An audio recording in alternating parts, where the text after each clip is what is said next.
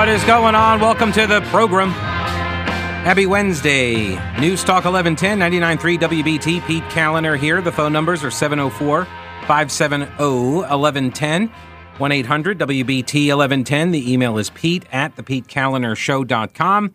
So trying to keep track of the standard, because you know me, I prefer a consistent application of standards, and I'm trying to keep track of the standard. What happens when you engage in the hot political rhetoric and you call your political opponents semi-fascists and terrible names, tyrants and such, and then one of your supporters goes and murders one of those people that you've been denigrating? What's the proper response? Do we hold you accountable for that?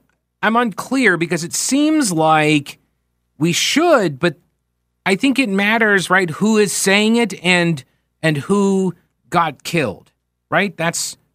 Look, there's a story out of North Dakota. We have very few details at this time, but the initial reporting, and by the way, this is all from what I've been able to find before the program. The only coverage I have seen was a Fox News story, national, and then local media reports. And that's it. And there's I've mentioned this website before. It's a good site if you want to go take a look and see, how coverage is, how it's flowing and who's covering it and who's responding to it and commenting on it. There's a website called Memorandum, and it's an aggregation site. From what I can tell, they do tend to lean to the left, but as an aggregator, they put together, like, here are the big stories that are moving. And I'm assuming that there's some bias in the selection of which stories they prefer to highlight. I don't think it's strictly a numbers thing, an algorithm thing. I think there is probably some thumbs on the scales, if not, hands entirely, maybe a couple elbows as well. But Memorandum does a pretty good job of showing me where coverage is, what stories are getting it, how they're being covered. You can see the pack journalism occurring. That's what pack journalism is, right? Where somebody does a story, or there's a story, and then the whole pack goes to it, and they're all like, oh, there's a great story. And they're all just like, circling the story, nipping at its heels and stuff. And they're all doing the same story. This story about an 18-year-old guy who was killed, who was run down by apparently a friend of his mother's, or an acquaintance, I should say. I shouldn't say a friend. An acquaintance of his mother's. His mother knew who this guy was driving the car. Ran down this 18-year-old. The driver was a 41-year-old.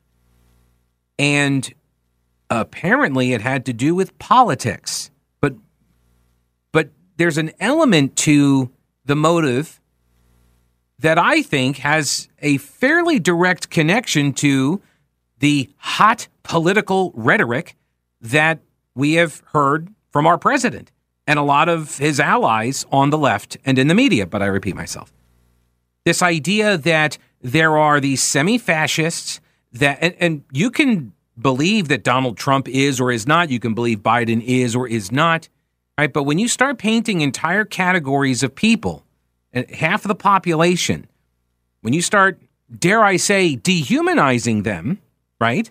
When you start, and I'm going to get back to this, we're going to talk about the local education issues as well, because there's this idea that if you don't call somebody the right pronoun, that you are dehumanizing them, and I disagree with that. It's not dehumanization. But if that's the standard, then calling people semi-fascists or MAGA Republicans, or whatever your preferred pronoun is to label the Donald Trump supporters, then that too is dehumanizing, and it has actually led to violence. There's a theory. I'm not sure if folks on the left are aware of this. There's a theory. There's a sentiment on the right that all of the focus on, quote, right-wing extremism is meant to prompt it so as to give cover for these types of acts. I don't know if that's true. I try not to ascribe motive to people. But if we're applying a standard, then it seems pretty obvious that a whole lot of Democrats are going to need to play the D or D game, defend or disavow. There's an 18-year-old man who was killed. He was from Grace City, North Dakota. And he was apparently attending a street dance party in McHenry, North Dakota, Foster County. And they were called to a hit and run that appeared, it's being labeled as an alleyway. But I've seen the pictures of this alleyway. They're dirt roads. It seems pretty rural. I shouldn't say rural. It's sort of suburban. But the roads are gravel, and the alleyway, I guess, is an alley, as in it's not a main paved thoroughfare. Court documents say at 2:35 a.m. Sunday morning, 41-year-old Shannon Brandt called 911 to report that he had hit a pedestrian because the pedestrian was threatening him. Brandt told state radio, I don't know what state radio is, but it's capitalized, so I assume it's, I don't want to mispronounce some organization. He told state radio that the pedestrian was part of a Republican extremist group. Oh, there's that term, extremist. We hear that one a lot, too, from our friends on the left, don't we? That these Trump supporters, these Republicans are extremists. Hear that one a lot. And that Shannon Brandt, although he was in a vehicle and there was a street dance party, he was afraid that they were, quote, coming to get him. The pedestrian has been identified as 18-year-old Kayla Ellingson. Brandt admitted he was also consuming alcohol before the incident, and he stated that he hit Ellingson with his car because he had a political argument with him. Court documents say just before the crash, Ellingson called his mom and asked if she knew who Brandt was. She said yes, and told her son she was on her way to pick him up. A short time later, court documents say Ellingson called his mom again to say that he or they were chasing him. It was after the second call that Ellingson could not be reached again. See, so the mom knew the driver of the car, but she apparently, in another report I saw, said that her son did not. Ellingson was pronounced dead. Brandt has been charged with criminal vehicular homicide and DUI. Court records show a judge set bail at $50,000. I'm old enough to remember there was an attempted mass assassination of Republican lawmakers not too long ago.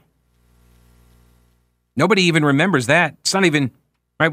We don't recognize, Steve Scalise gets up there and there's not a mention, as there is every time Gabby Gifford speaks. There's no mention that he had survived an assassination attempt on him and like a third of the Republican legislature. Right? However, as Anthony Abidas says on Twitter, despite this assassination attempt, we're on year 2 of being collectively shamed for the January 6th riots. Right? 2 years going on 2 years over the January 6th riot. People who condemned it, it doesn't matter. People who disagreed with it, doesn't matter. Right? You shall feel the shame of this. Meanwhile, the people that are demanding we all feel shame for something we didn't do or disagreed with, do they have shame for engaging in the rhetoric that prompted a Bernie bro to scream, "This is for health care," as he attempted to gun down lawmakers? No, not really. So what did the president have to say for himself? It was a clip I did not get to on Monday. This was a clip from his 60 Minutes interview where he was asked about this. We'll get to that in a minute.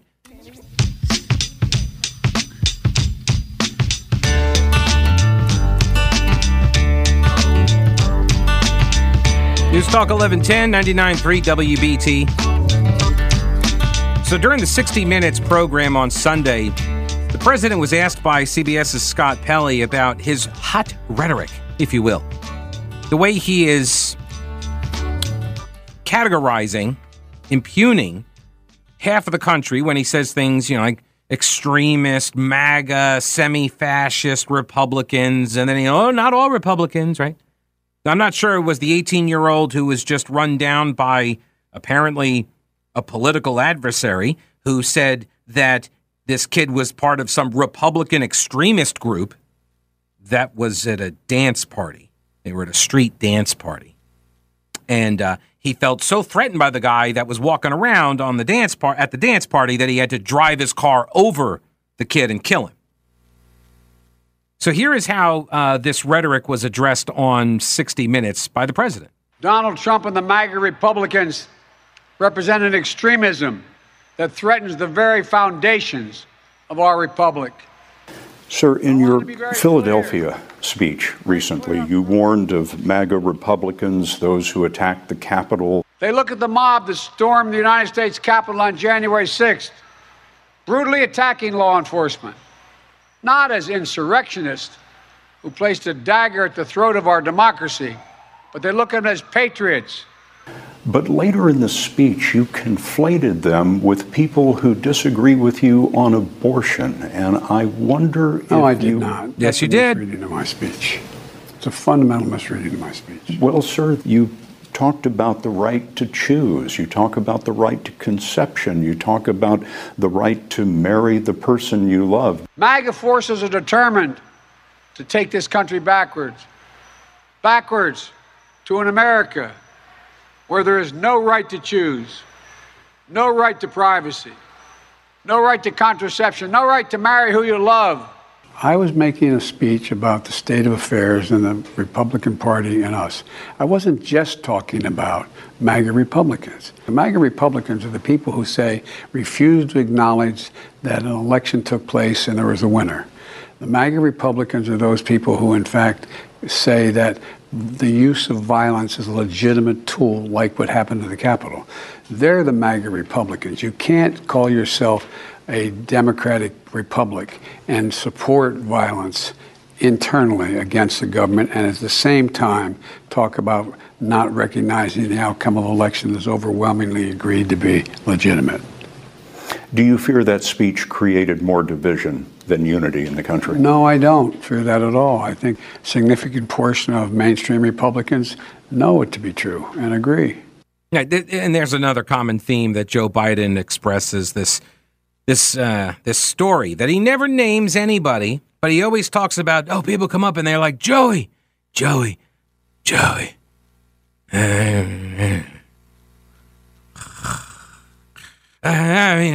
They say, Joe, I agree with you, but I just can't say anything. He always says something like that. Like there are all these Republicans out there that are all telling him the same thing, but nobody can say anything about it. I'm not sure. I'm sure there are a few. I have no idea how many there are. It's just amazing to me that he is always getting these people coming to him saying these things. And so, I guess they're egging him on like, yay, go give a speech. That's not divisive at all. No. It's not divisive at all. If I'm applying a consistent standard, the president needs to be held accountable for inspiring this guy to run over an 18-year-old dance party attendee. Because Biden called all of these people extremists. And that's the language that the alleged murderer, used. That's what he said. They're part of an extremist group. Because they're Republican, because they're pro-Trump, because the president said so.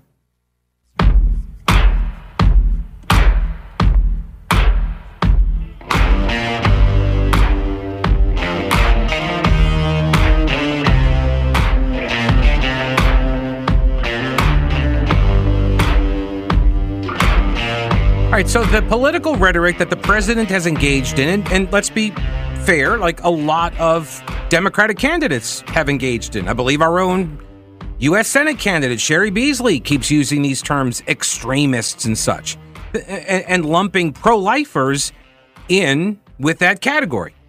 And I'm not going to, I'll say it this way. let me give her and Democrats the benefit of the doubt here and assume that you're not just saying it because of politics, that you're not lying about it, right? I'll give you the benefit of the doubt and assume that you really believe that because somebody wants to protect the unborn, that makes them an extremist, even though extremism usually is indicative of a fringe opinion, whereas a pro-life opinion is actually in the majority. It is. I mean, pro-choice versus pro-life. Remember, the pro-choicers dropped that name right now. Therefore, reproductive freedom.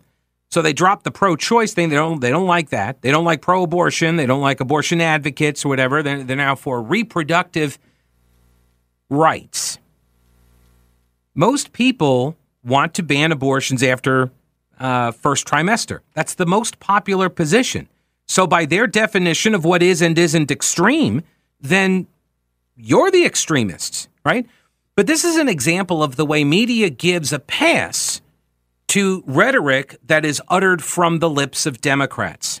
When they say things, it's just sort of assumed that, oh, well, they don't really mean it, or it doesn't even set off any kind of bells. It doesn't make anyone nervous. Like here's another example. I mentioned this, I think, yesterday or day before.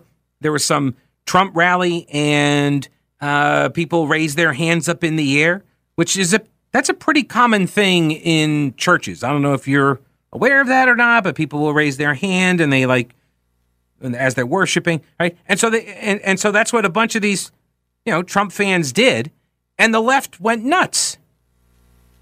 They're like, oh, look at this, it's like the Nazi symbol. There, you might as well be screaming Heil Hitler there.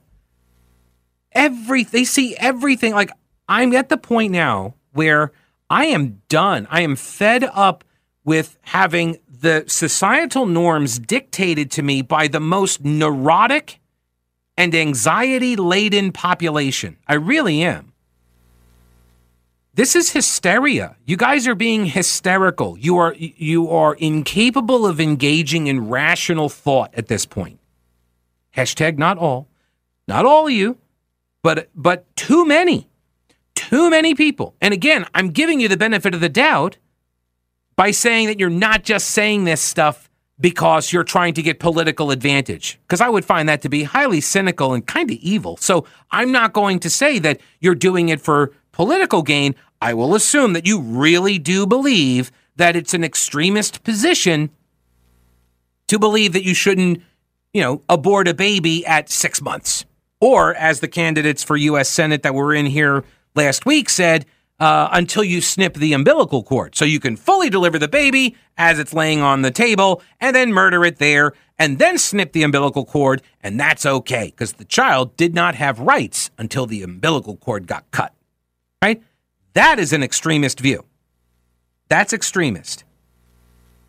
It is a position that is not shared by the vast majority of people on the planet. On the planet. I'm not even just talking about Americans. I'm talking about as a human race.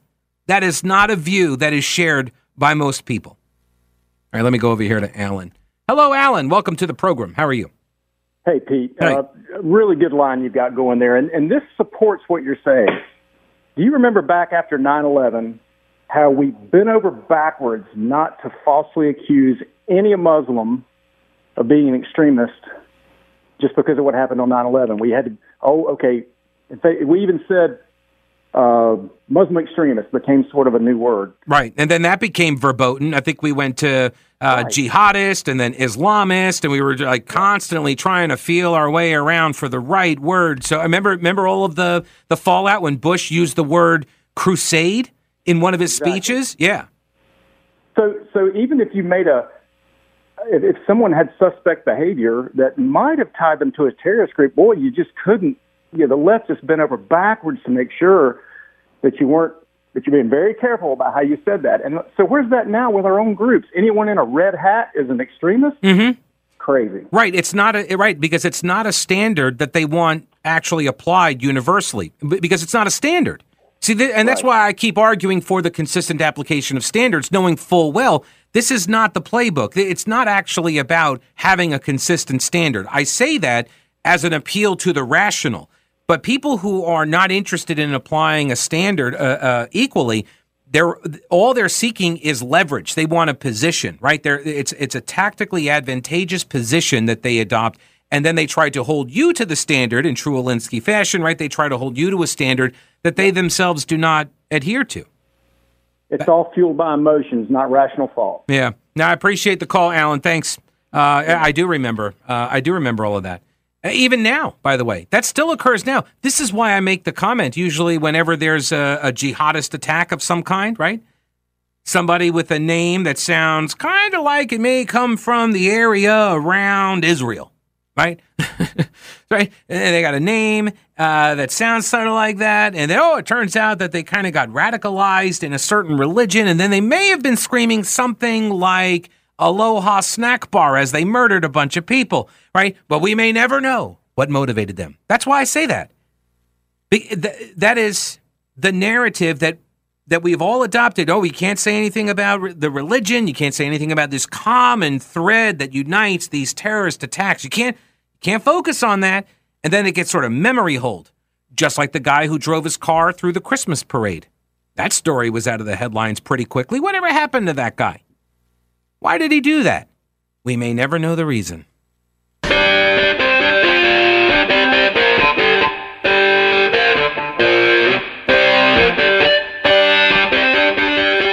One of the guys I follow on Twitter, his name is Oilfield Rando.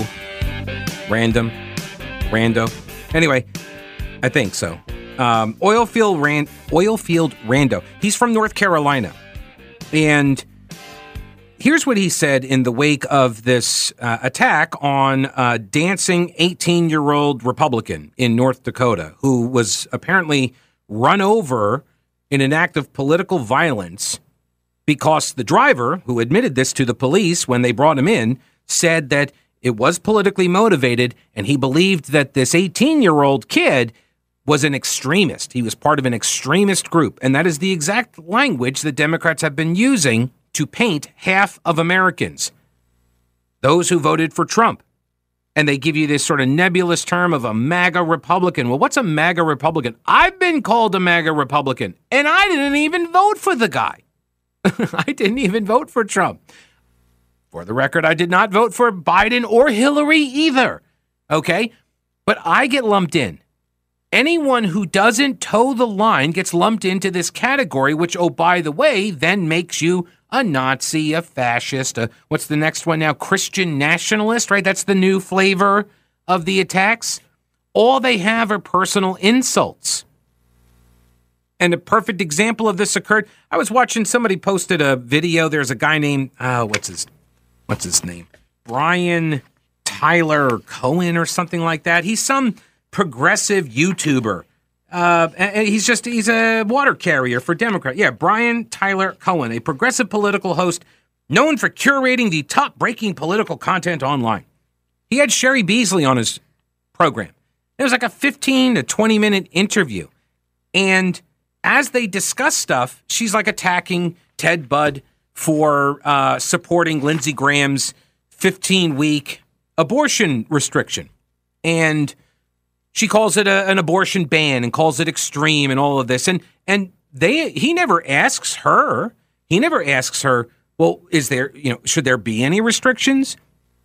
Is there some sort of a gestational limit? Right? No, of course not. They just assume that they all agree with each other on, quote, reproductive health care rights or whatever they're billing it as nowadays. There was a press conference yesterday.